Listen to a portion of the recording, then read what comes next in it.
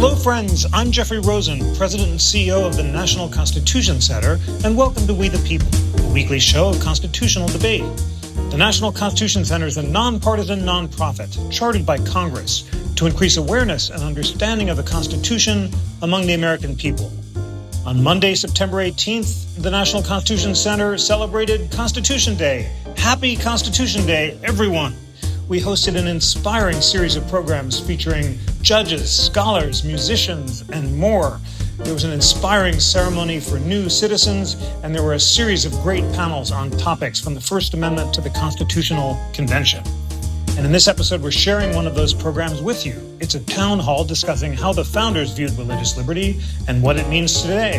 It was a vigorous debate between two of America's great scholars of religious liberty, Marcy Hamilton and Michael McConnell, about the scope of religious exemptions to generally applicable laws. Marcy Hamilton is a political science professor at the University of Pennsylvania and author of God versus the Gavel, The Perils of Extreme Religious Liberty. And Michael McConnell is professor of law at Stanford and co-author of Agreeing to Disagree, How the Establishment Clause Protects Religious Diversity and Freedom of Conscience. Enjoy the show. Ladies and gentlemen, welcome to the National Constitution Center and happy Constitution Day!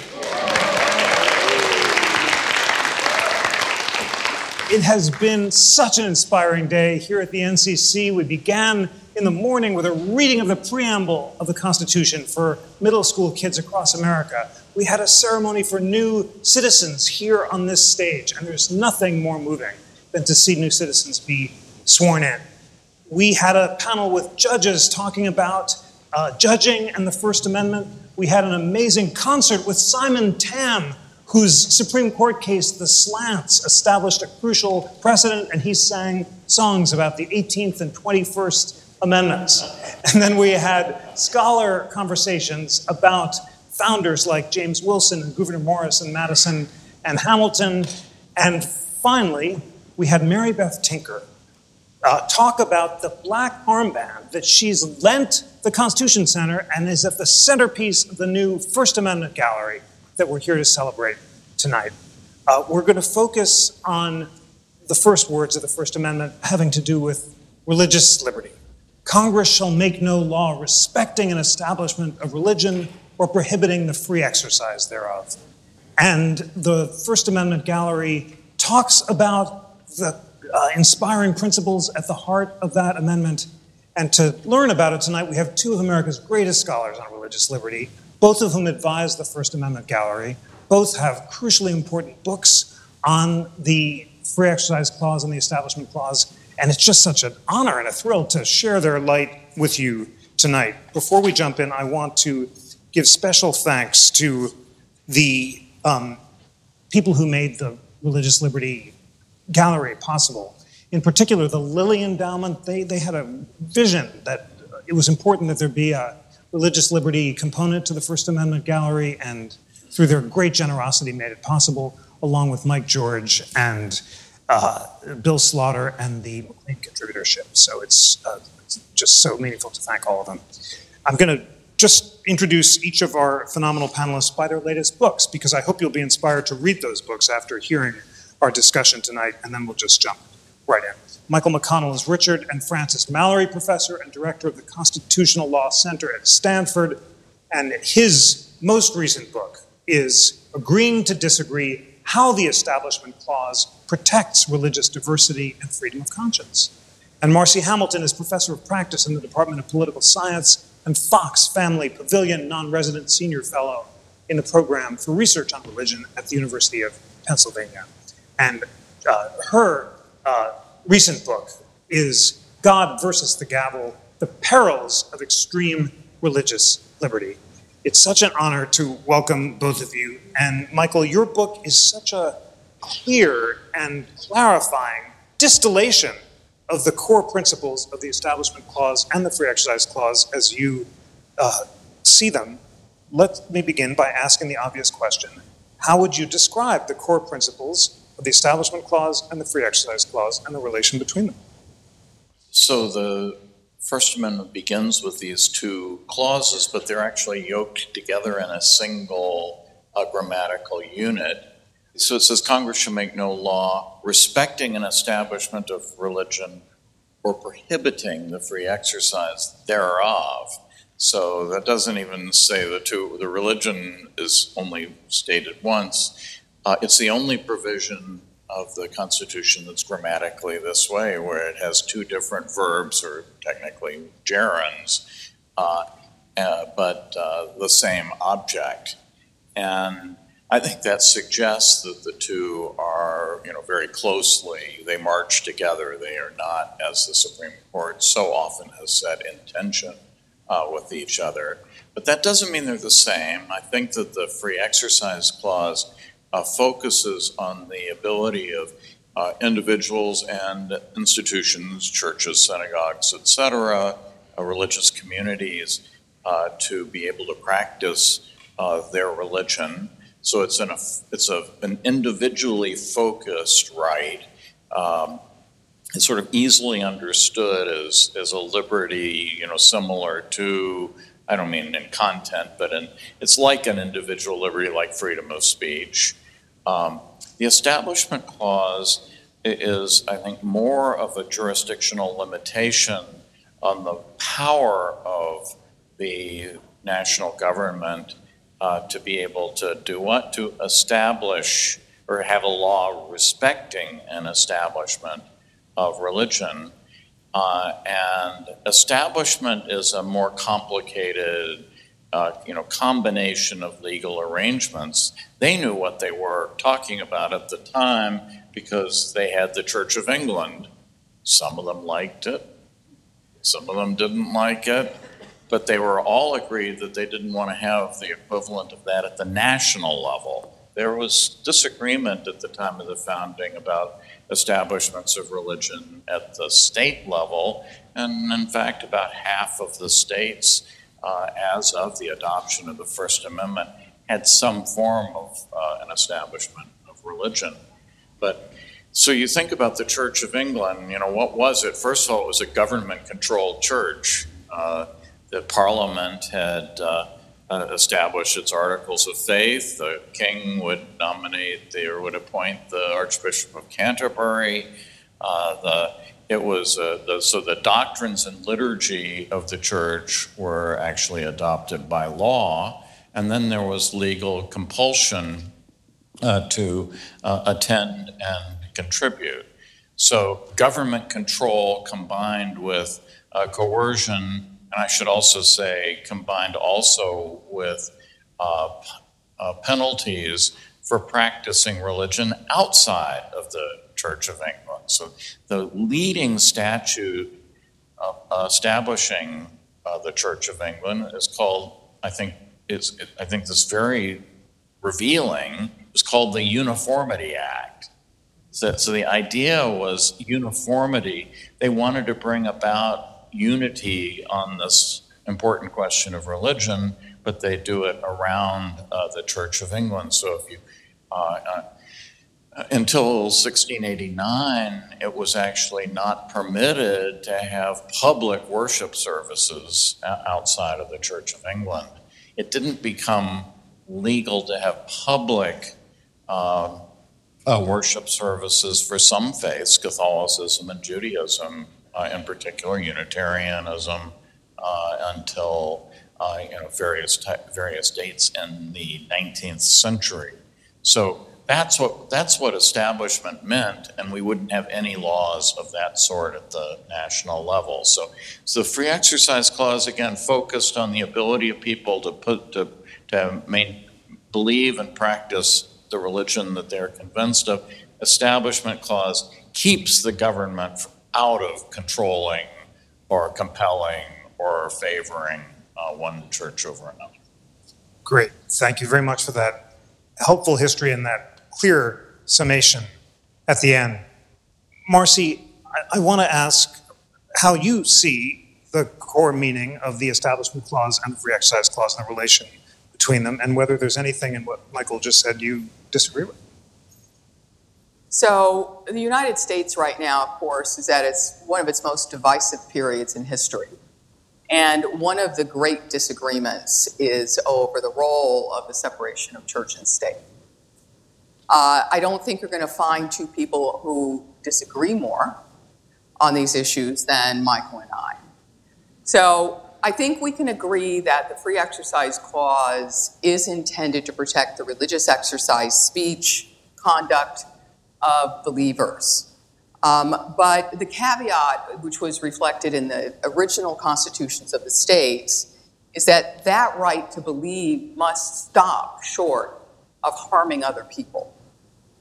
That there is no absolute right to act, despite its being motivated by religion, and that the public good actually must come into consideration, whether or not there will be an exercise of religion that is legal.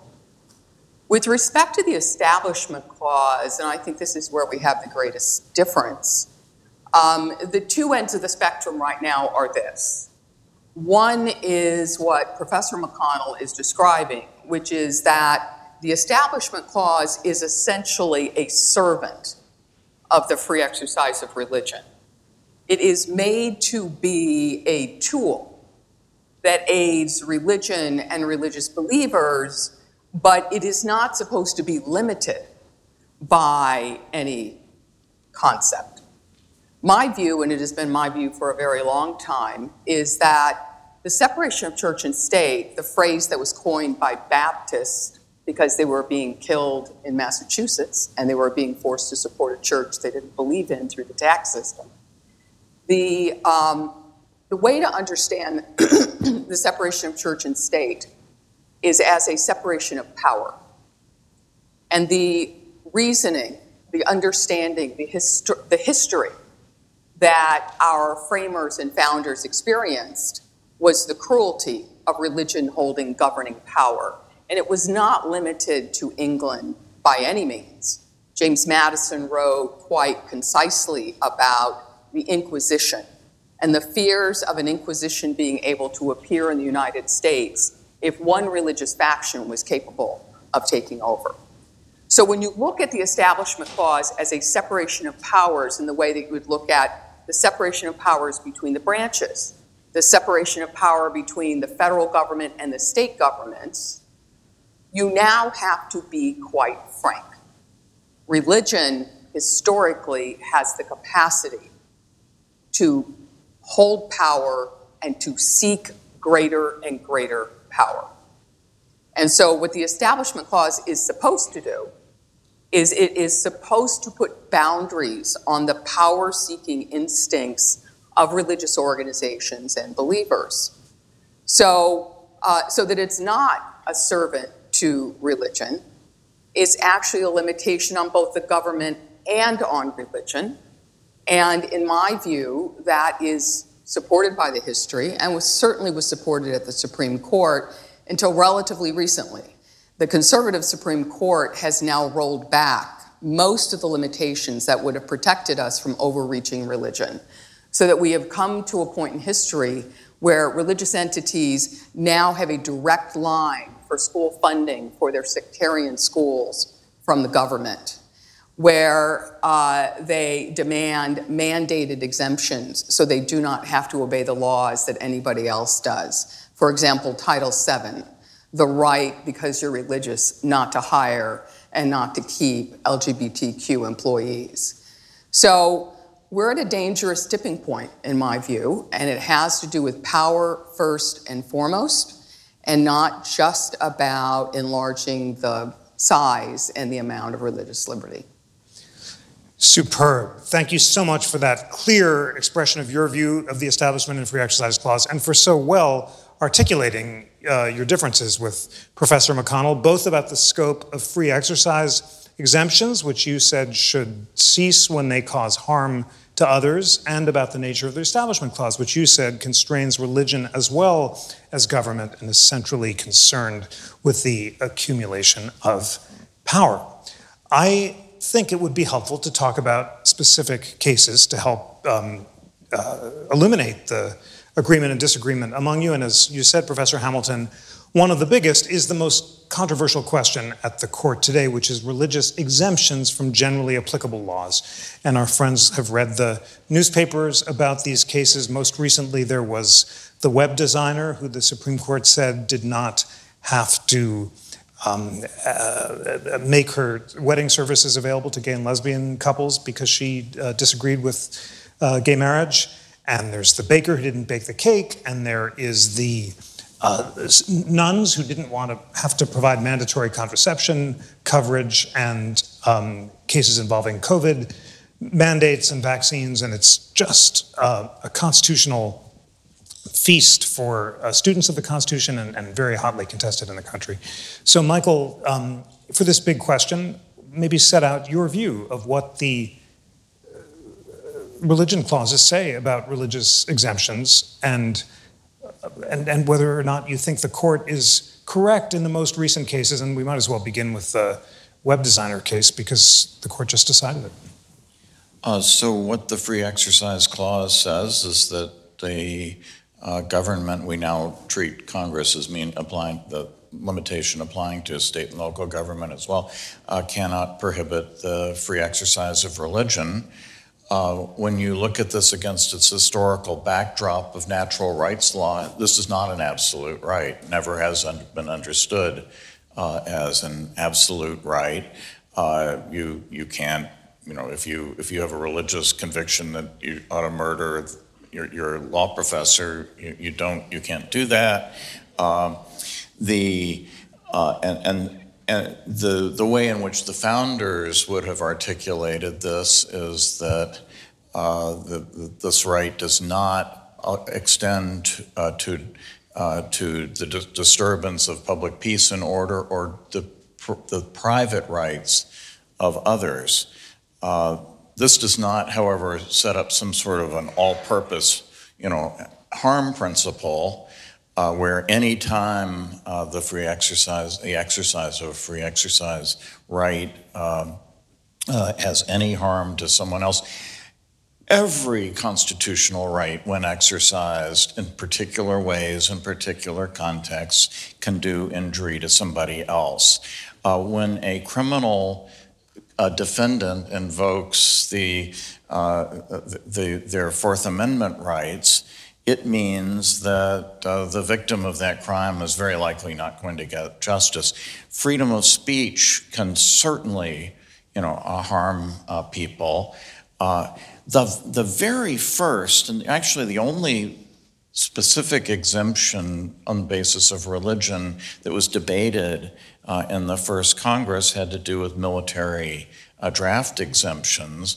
Well, when one person is drafted and one person is not required to be drafted, that harms anyone else. It increases their odds of having to be called up. But no one has ever thought that meant that right did not exist. The Supreme Court has rejected the sweeping harm principle over and over. Just this year, there was a case involving an employer who did not give a worker, insisted that worker work on their day of Sabbath, and the Supreme Court unanimously, 9-0, held that the civil rights laws protect the worker from being required to work on their Sabbath. But is there somebody on the other side? Of course there is. Just as there's somebody on the other side with every case involving an assertion of rights. You asked me if it's particularly the web designer or baker case. So the web designer case is actually not a religion case at all. It is completely irrelevant to her constitutional claim that her belief happened to be rooted in religion. Now she cares, because that's, we all care why we have a belief. What was significant is that she was providing services that were stipulated by both sides to be expressive in nature. That is, she was in effect, she was being paid to express an idea. It's also stipulated that when she does a web design, she's expressing not only her client's view, but her view as well. And it was stipulated that people would understand that. So the holding of that case, which I think was 100% correct, is that the government cannot use the coercive power of the state to force people to express themselves, to speak in a way which is contrary to their conscience. And when you think about other applications of the principle that the state of Colorado was pushing, I don't think anybody would can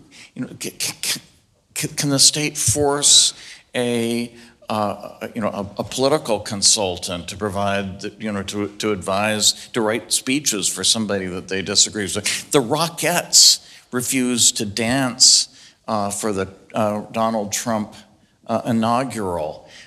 People are in this country, we are constantly refusing to do business with people when our business would amount to our endorsing a view that we disagree with.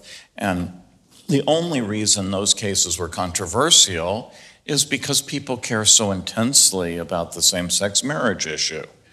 Right? That's it. But our freedom of speech rights don't go away just because people feel intensely that we're wrong. There have been other periods of our history. It would have been something else. It would have been opposition to the war, or maybe refusal to salute the flag, or maybe it's blasphemy. At different points in our history, people care intensely about certain things. It so happens that the state of Colorado is very interested and very committed to same-sex marriage, but freedom of speech applies across the board. Thanks so much for that, Marcy Hamilton. So eager for your response, and among other things, Professor McConnell said that for him, the free exercise clause forbids only serious harms that are tantamount to violence or serious incursion on the rights of others, and otherwise exemptions are permissible. And he stressed coercion as something that the government can't do, but short of that, exemptions may indeed be appropriate. What is your view of the religious exemptions? So I'll start with that and then move to 303 Creative. It's not just my view, it's the history of the Supreme Court has taken the view that those who break the law do not have an automatic right to break the law just because they're religious. You don't have a right to be polygamous just because you're religious. You don't have a right to run a stop sign just because you're on the way to church. The laws apply to you unless you have a legislative exemption. And our legislatures have been extremely generous with exemptions for an unbelievable amount of conduct in the United States, including faith healing. So that in the state of Idaho, we have faith healing groups that for religious reasons let their children die with no treatment and have cemeteries where there are more babies than adults. That's the kind of system we have. That's severe harm. That's severe harm. That should be stopped. But the notion that just because you're religious, you have the right to then get around the law that applies to everyone else is not what the Supreme Court endorsed. I actually was clerking at the United States Supreme Court for Justice O'Connor the year that Employment Division versus Smith was decided. And I can tell you that not a justice in the court, because I have the notes, believed that religious believers should be able to break the law. But let me get over to 303 Creative. So I published a long essay about this case and the false history it rests on in The Guardian several weeks ago. But let me just summarize the points that I made. The case indeed is about religious speech. In fact, the court gets so giddy about religious speech, it's called pure speech. which trumps everything. And what does it trump? It trumps the public accommodations laws. So you have someone, she's not just speaking, she can stand on the corner in Denver and talk day and night about her beliefs. She wants to make money through having a website for weddings and for anybody except gays. So essentially the model here is that you have someone who is engaged in a practice that's open to the public that is governed by the public accommodations laws, which ended Jim Crow and ended a marketplace where you need to look at the window to see if you're going to be served. The court, in a huge turnaround from prior cases, says, this is such valuable pure speech, it goes above and beyond the public accommodations laws. It's such an extraordinary opinion, it gives maybe a page to the value of public accommodations laws that stop discrimination, and spends most of its time extolling the value of having a woman refuse to cater to same-sex couples, even though the vast majority of what you do with the wedding website, and I know because I'm planning my daughter's wedding, is plug and play, right? So it is not normal in the United States to say that someone should have a religious liberty right not to serve anybody in the open market. That is a new introduced idea. It's new for the last 20 years. It's not something the Supreme Court has ever endorsed until recently. And it's the beginning, in my view, of the end of what the framers believed, which is that religious speech is protected, but it's not as highly protected as political speech, and it certainly doesn't overcome the most important laws. And I would put to you that the public accommodations laws are what keep our country together. Thank you for that. And we're very fortunate to have this crucially important debate mooted by the best possible people on both sides. Professor McConnell, I want you to spell out your argument that your robust version of religious exemptions is rooted in framing our history.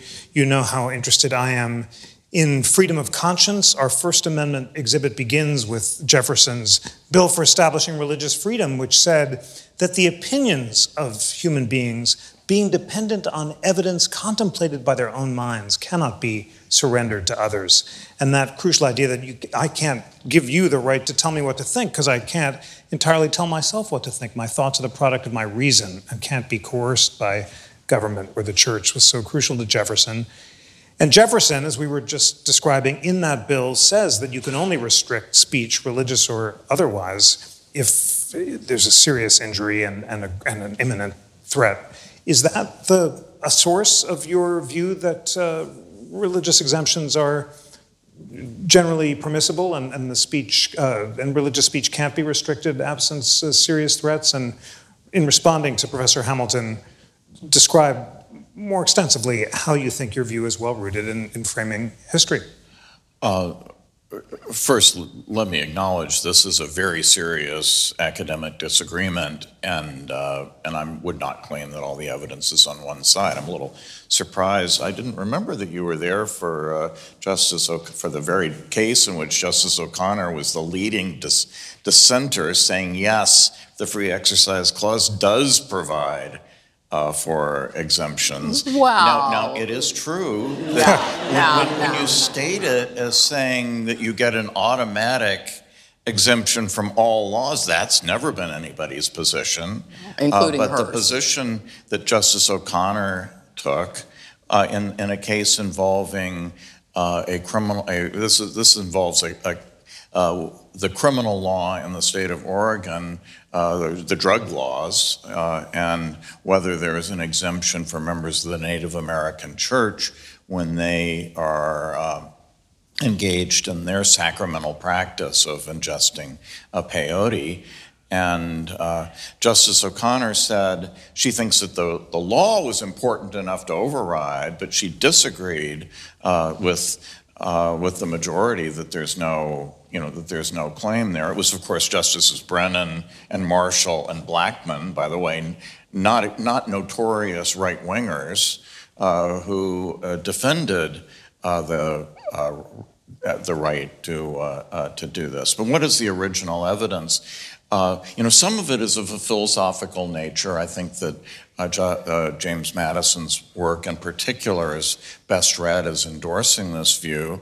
But at a legal level, I think the best evidence is to look at the various state constitutional provisions of the 13 states, of the 11 that had bills of rights. A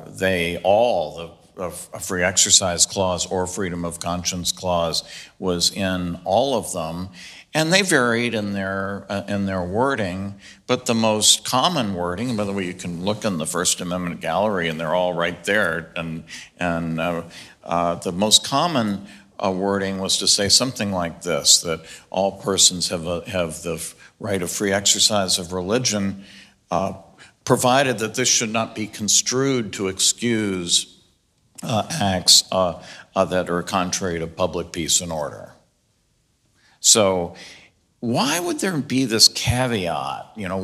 Provided it doesn't excuse the more serious violations of public peace and order.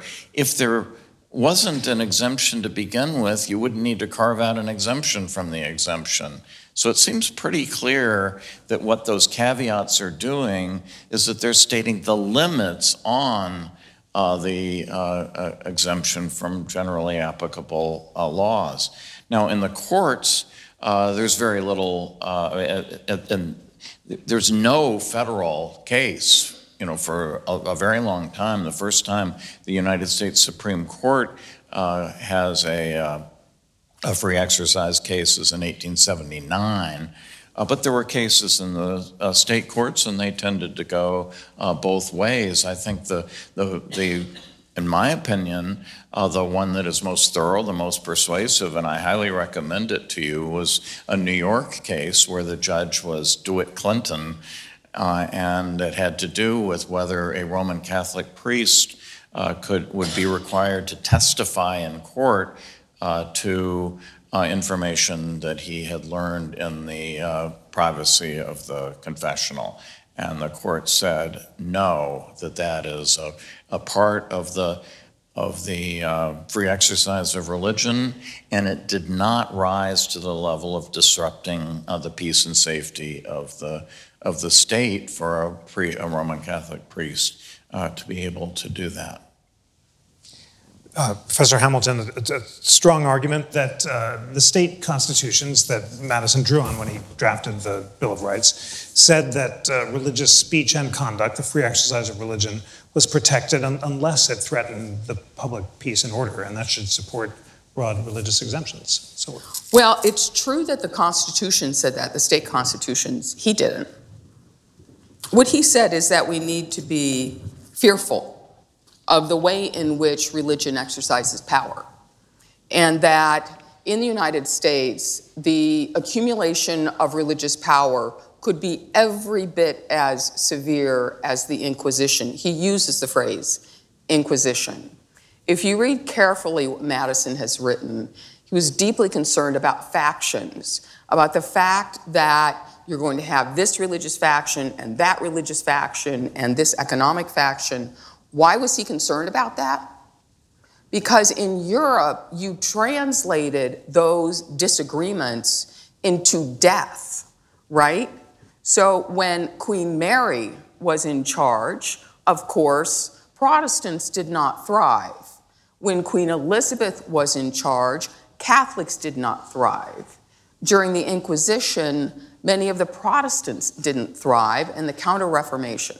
So my point is this, is that in the United States, we have a real tendency to paint religion as a neutral, benign factor, that somehow it's always good for you, and therefore there's no harm in letting it do whatever someone believes. But I think we're way past thinking like that, right? We can start with 9/11, right? Remember President Bush saying that 9/11 was caused by people who were Muslims, but they weren't true Muslims. No, they were extremist religionists. They were there for religious purposes. Look at the Catholic Church and child sex abuse. The Catholic Church continues to this day to argue in the courts that it cannot be held accountable for thousands of victims of child sex abuse it knew about because it has a right to what it calls church autonomy, that it is autonomous from the law.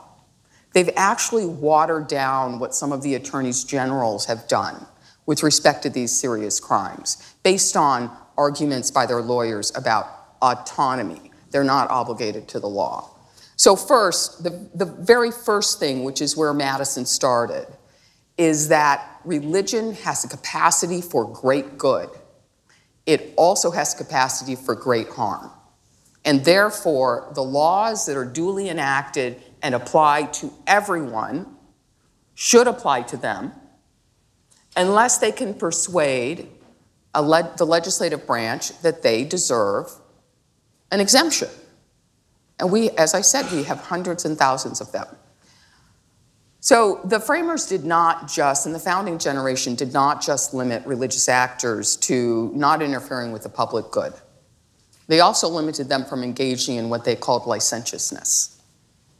Licentiousness was moral harms, it was polygamy, it was sex abuse. That was widely thought. And so the idea that we're limited to what the state constitution said for the limitations on religious conduct is just not factual.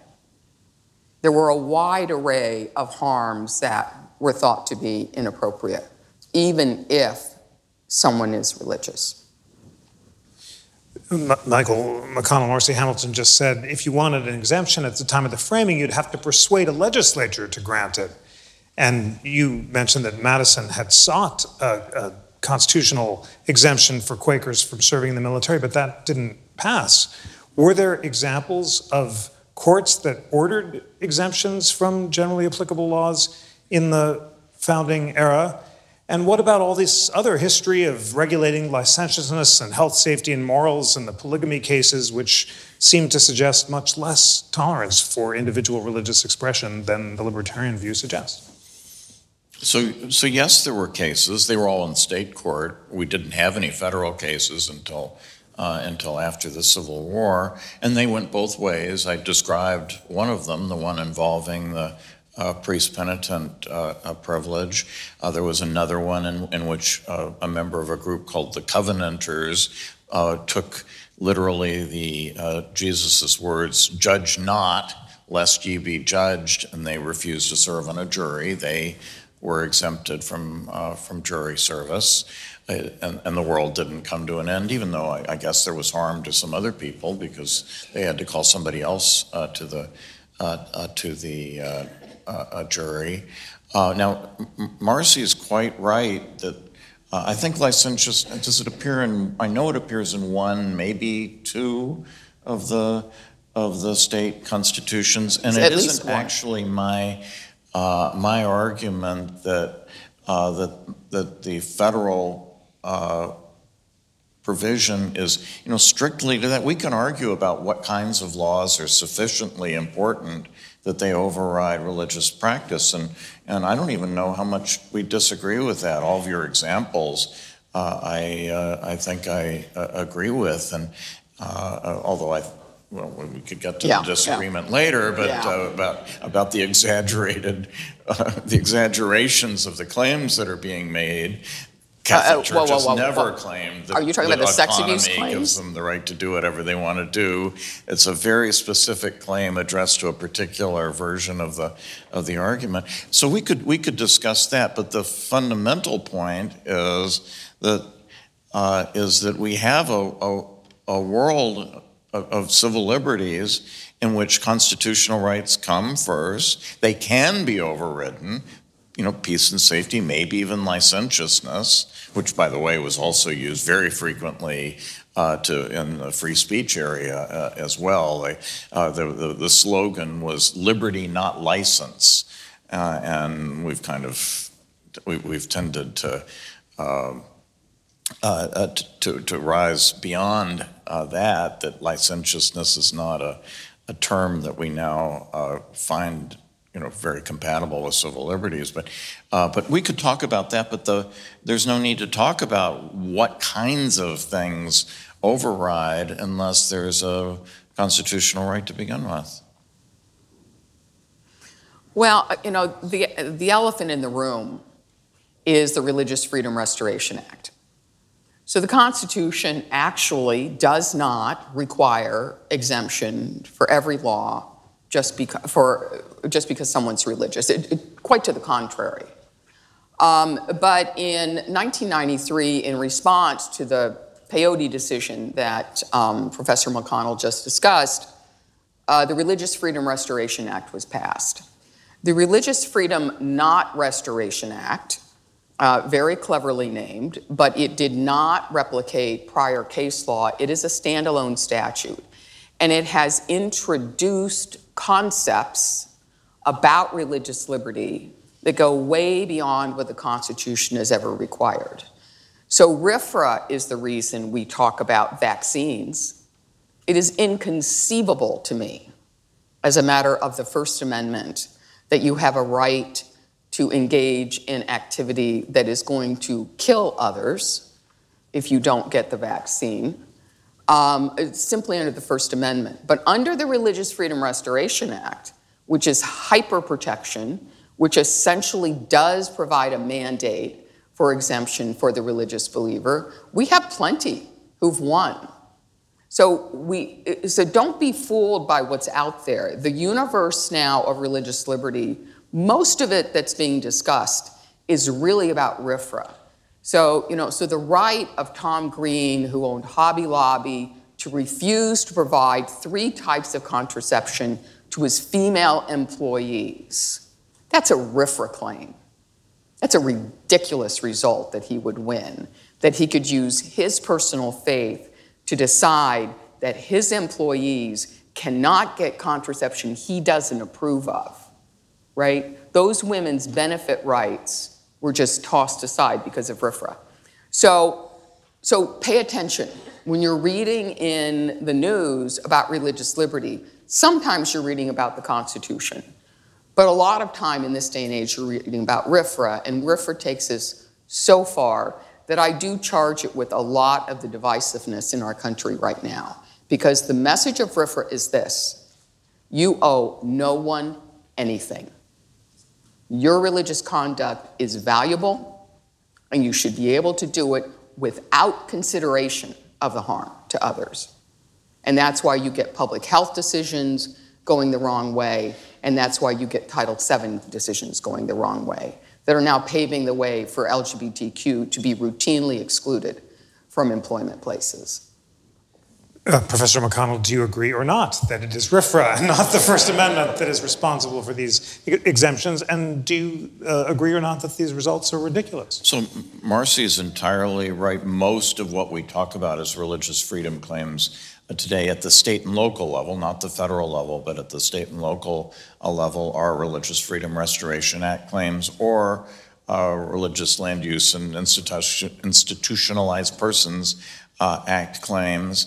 I would have thought, Professor Hamilton, that you would celebrate this. I could have sworn just 15 minutes ago you said that the framers did not believe in exemptions except when they were enacted by the legislature. Well, these statutes were passed by overwhelming bipartisan majorities of the United States Congress. They were passed by the legislature, but they don't say that the religion side always wins. They provide for a careful balance of the religious claim against the governmental interest. And if you look at the numbers, I don't actually, I can't remember whether it's 50%, 40-60 or 60-40, but the cases go go both ways. And, are these results ridiculous? They're only ridiculous if you describe them in a ridiculous way. But when you actually look at what was being claimed, I don't agree with all the cases, but I think that the courts have actually dealt with these in a quite sensible way. And, and we could talk about other cases like the Muslim prisoner who was being forbidden to wear a beard, and which is required by his faith. Supreme Court unanimously says he does have a right. That was under one of these statutes. The vast majority of the claims have actually been, prisoner claims, so that they're able to practice their religion in prison. So do we agree with all of them? I don't agree with all of what the Supreme Court does on anything, but they do a pretty good job. Professor Hamilton, one more beat on RFRA, and just so we understand the terms of debate on the court, is it right that some of the justices, like Justices Gorsuch and Thomas, believe that the First Amendment Free Exercise Clause on its own creates the same strict scrutiny for exemption claims that RFRA does, and why are you concerned about that view? Where do you fear that it might lead? The court's in flux right now. Since the decision in Philadelphia about whether the Catholic foster agency could exclude gay couples from service, we don't know where the court is really on these cases. But with respect to RFRA, you ought to just read my book, God versus the Gavel. The name of it, available on Amazon. Available on Amazon. But, the subtext is The Perils of Extreme Religious Liberty. It is a book which is a call to the American public to understand that our values are at risk because we have a law that says that just because you're religious, you get to break the law. And I totally disagree with Michael in terms of interpretation of it. It was meant to be, and it is this concept of mandated exemption. Many cases have been won against the use of vaccines in the military, and Title VII now is being gutted by it, both with respect to contraception and with respect to whether LGBTQ have a right to be in the office. So I view, as I said before, and I'm not exaggerating, I'm a really normal, person who sees a disaster. What's going on is we have a law in place that is inviting Americans to believe that you don't have to care about what harm you do so long as it's your religious belief. And that is disastrous. And that's what's making the workplace unequal right now. That's what's making public health disastrous. We have a dramatic downturn in vaccines that is part and parcel of what of RFRA claims fomented. Who dies from not getting a vaccine? Maybe not the child who should have had it, but the person who dies is the adult who needed it. But the other people who die are the elderly, the pregnant, and the immunocompromised, those with cancer and those with immunocompromised illnesses. So I view this as really our greatest challenge right now, but we're still walking around as Americans. Religion's always good for you. We should always be good to it. And therefore, we don't have to worry about the severe harm it can do. Professor McConnell, should the Free Exercise Clause, in your view, be interpreted to require exemptions unless there's a threat, a serious threat that would fail RFRA? In other words, do you think RFRA and the First Amendment require the same high scrutiny for burdens on speech? And is that the view of Justices Thomas and Gorsuch or not?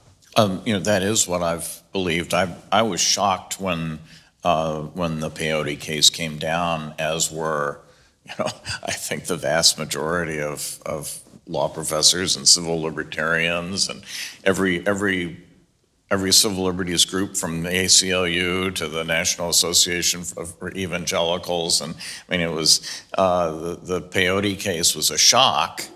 And Justice O'Connor found it a shock. She came on the court just slightly,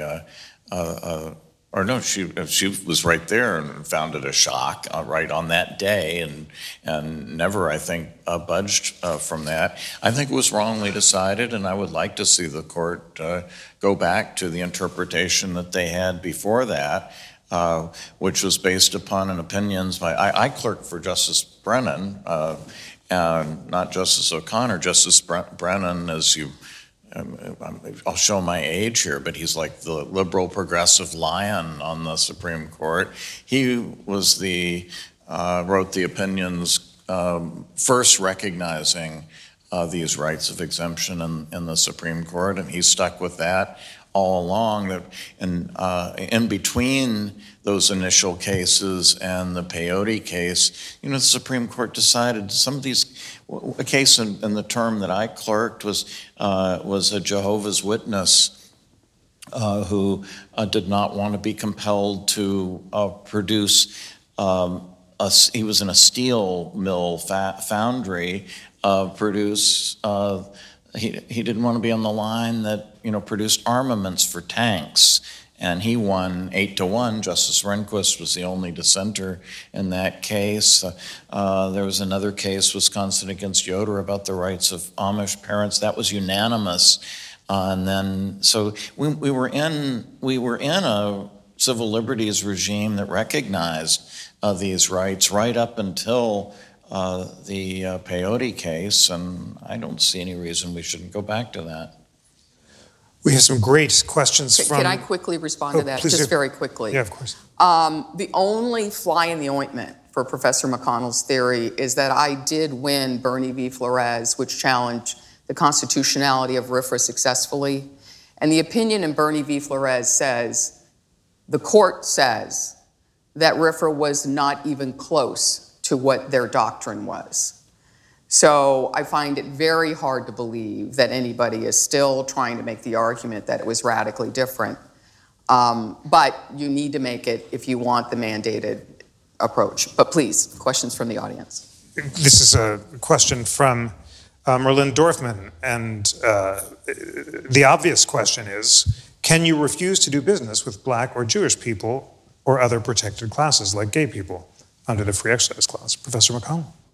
I'm sorry, can you refuse what? Can you refuse to do business with Black or Jewish people or other protected classes like gay people? You can refuse to speak or use your expressive talents or produce art or other expressive things if in support of an occasion that you disagree with, not because of who the person is, but if you disapprove of same-sex marriage, for example, or if you disapprove of the war or anything else you can disapprove of, you have a right not to use your expressive talents to support that.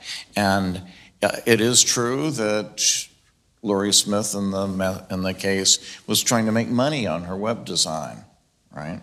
But we do not hold that people lose their First Amendment rights because they're making money. New York Times against Sullivan, probably the most important First Amendment case ever. The New York Times is a profit-making corporation. They didn't lose their protection because they were making money selling newspapers.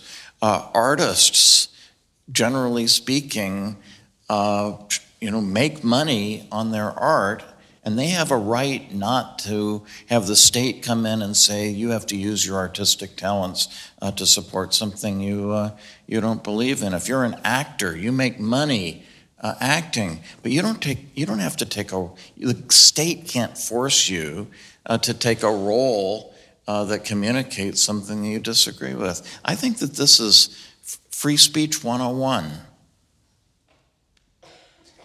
I think I know your answer to the question, but are you concerned, Professor Hamilton, that if the court does overturn the Smith case and embrace Professor McConnell's view of the Free Exercise Clause, then there might be efforts by Black or by individuals not to do business with Black or Jewish people or other protected classes that go beyond coerced expression?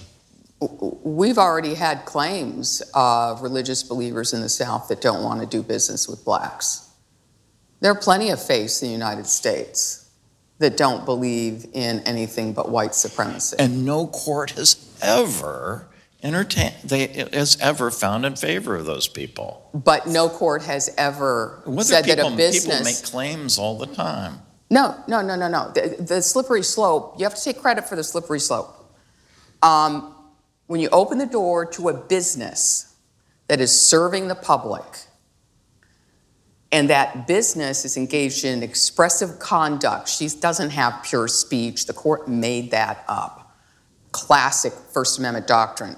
It's not pure speech, it's expressive conduct. She's a business. So the question that must be asked after 303 Creative is, will there be any other class of Americans who can be excluded from business other than LGBTQ?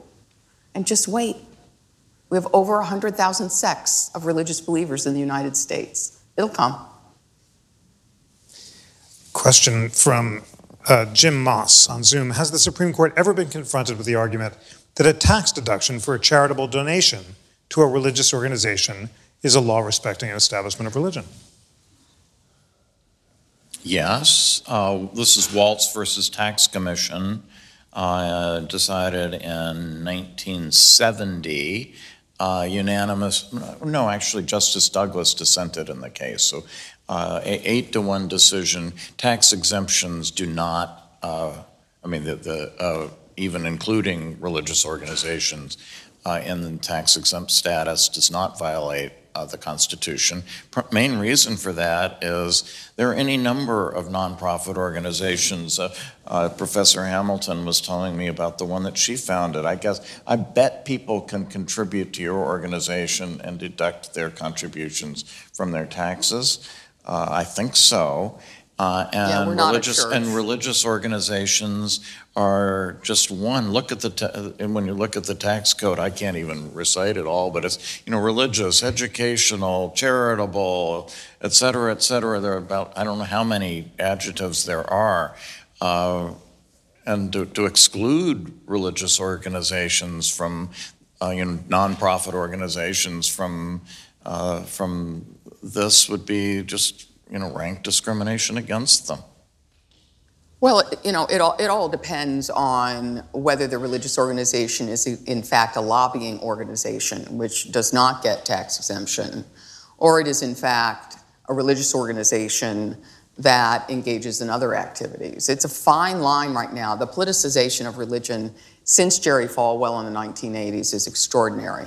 So there are a lot of people, a lot of serious people now talking about that exemption for religious organizations should be done on a case-by-case basis and judged according to what their conduct is and whether it's consistent with the 501c3 standards. Is that a huge movement right now? No.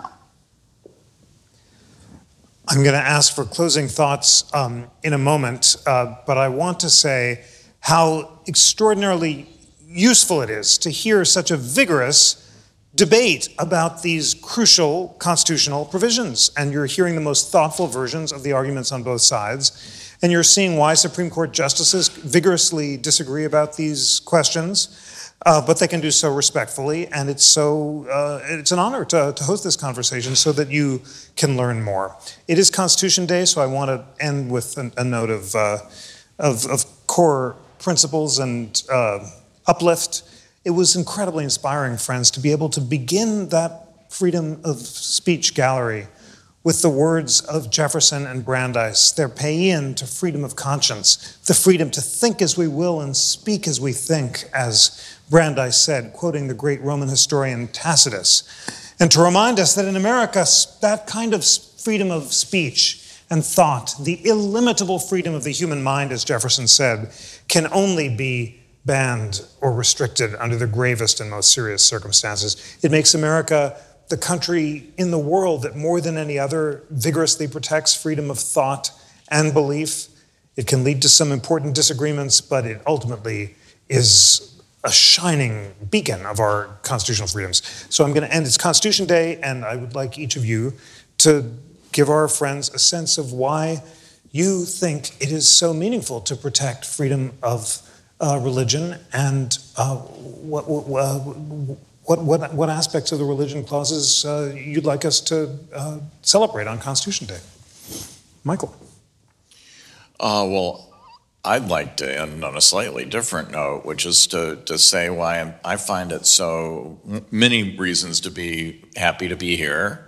But one of them on Constitution Day is that just a couple of blocks from here is the oldest synagogue in Philadelphia. And it so happens that the only petition to the Constitutional Convention that was on the subject of civil liberties came from the leading lay member of that congregation, whose name is Jonas Phillips. And he petitioned to have the Constitution include a provision that all religious or sects would be on an equal footing. Note that he wasn't advocating for some sort of strict separation, but an equality under which all religions would be on an equal footing. Now, as it happens, they didn't add a Bill of Rights at all at the Constitutional Convention. That comes with the First Amendment. But I also do think that this idea of an equality is fundamental to the First Amendment's religion clauses. So in a way, I think Jonas Phillips got what he was asking for. But I feel the emanations from the synagogue whenever I'm here at the National Constitution Center.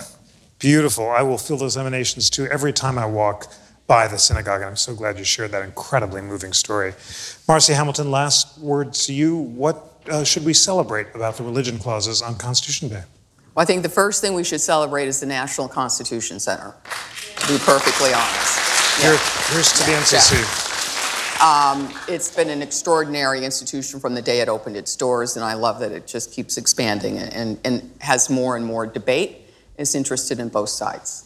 That's very, very special. Here's what I'll leave you with.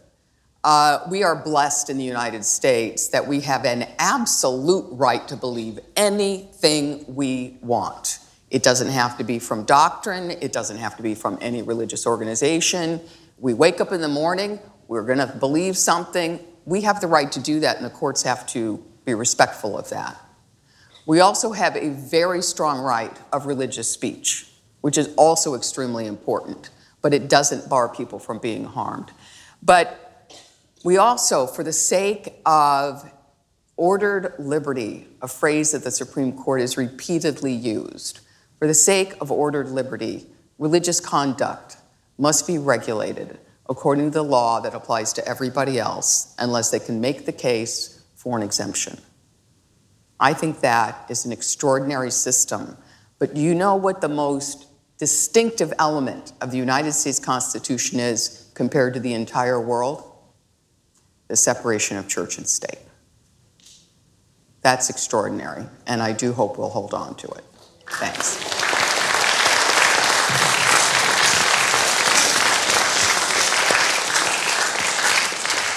I'll leave you by asking you to read the books of Professor McConnell and Professor Hamilton, and to join me once more in thanking them for helping us to celebrate the religion clauses of the First Amendment.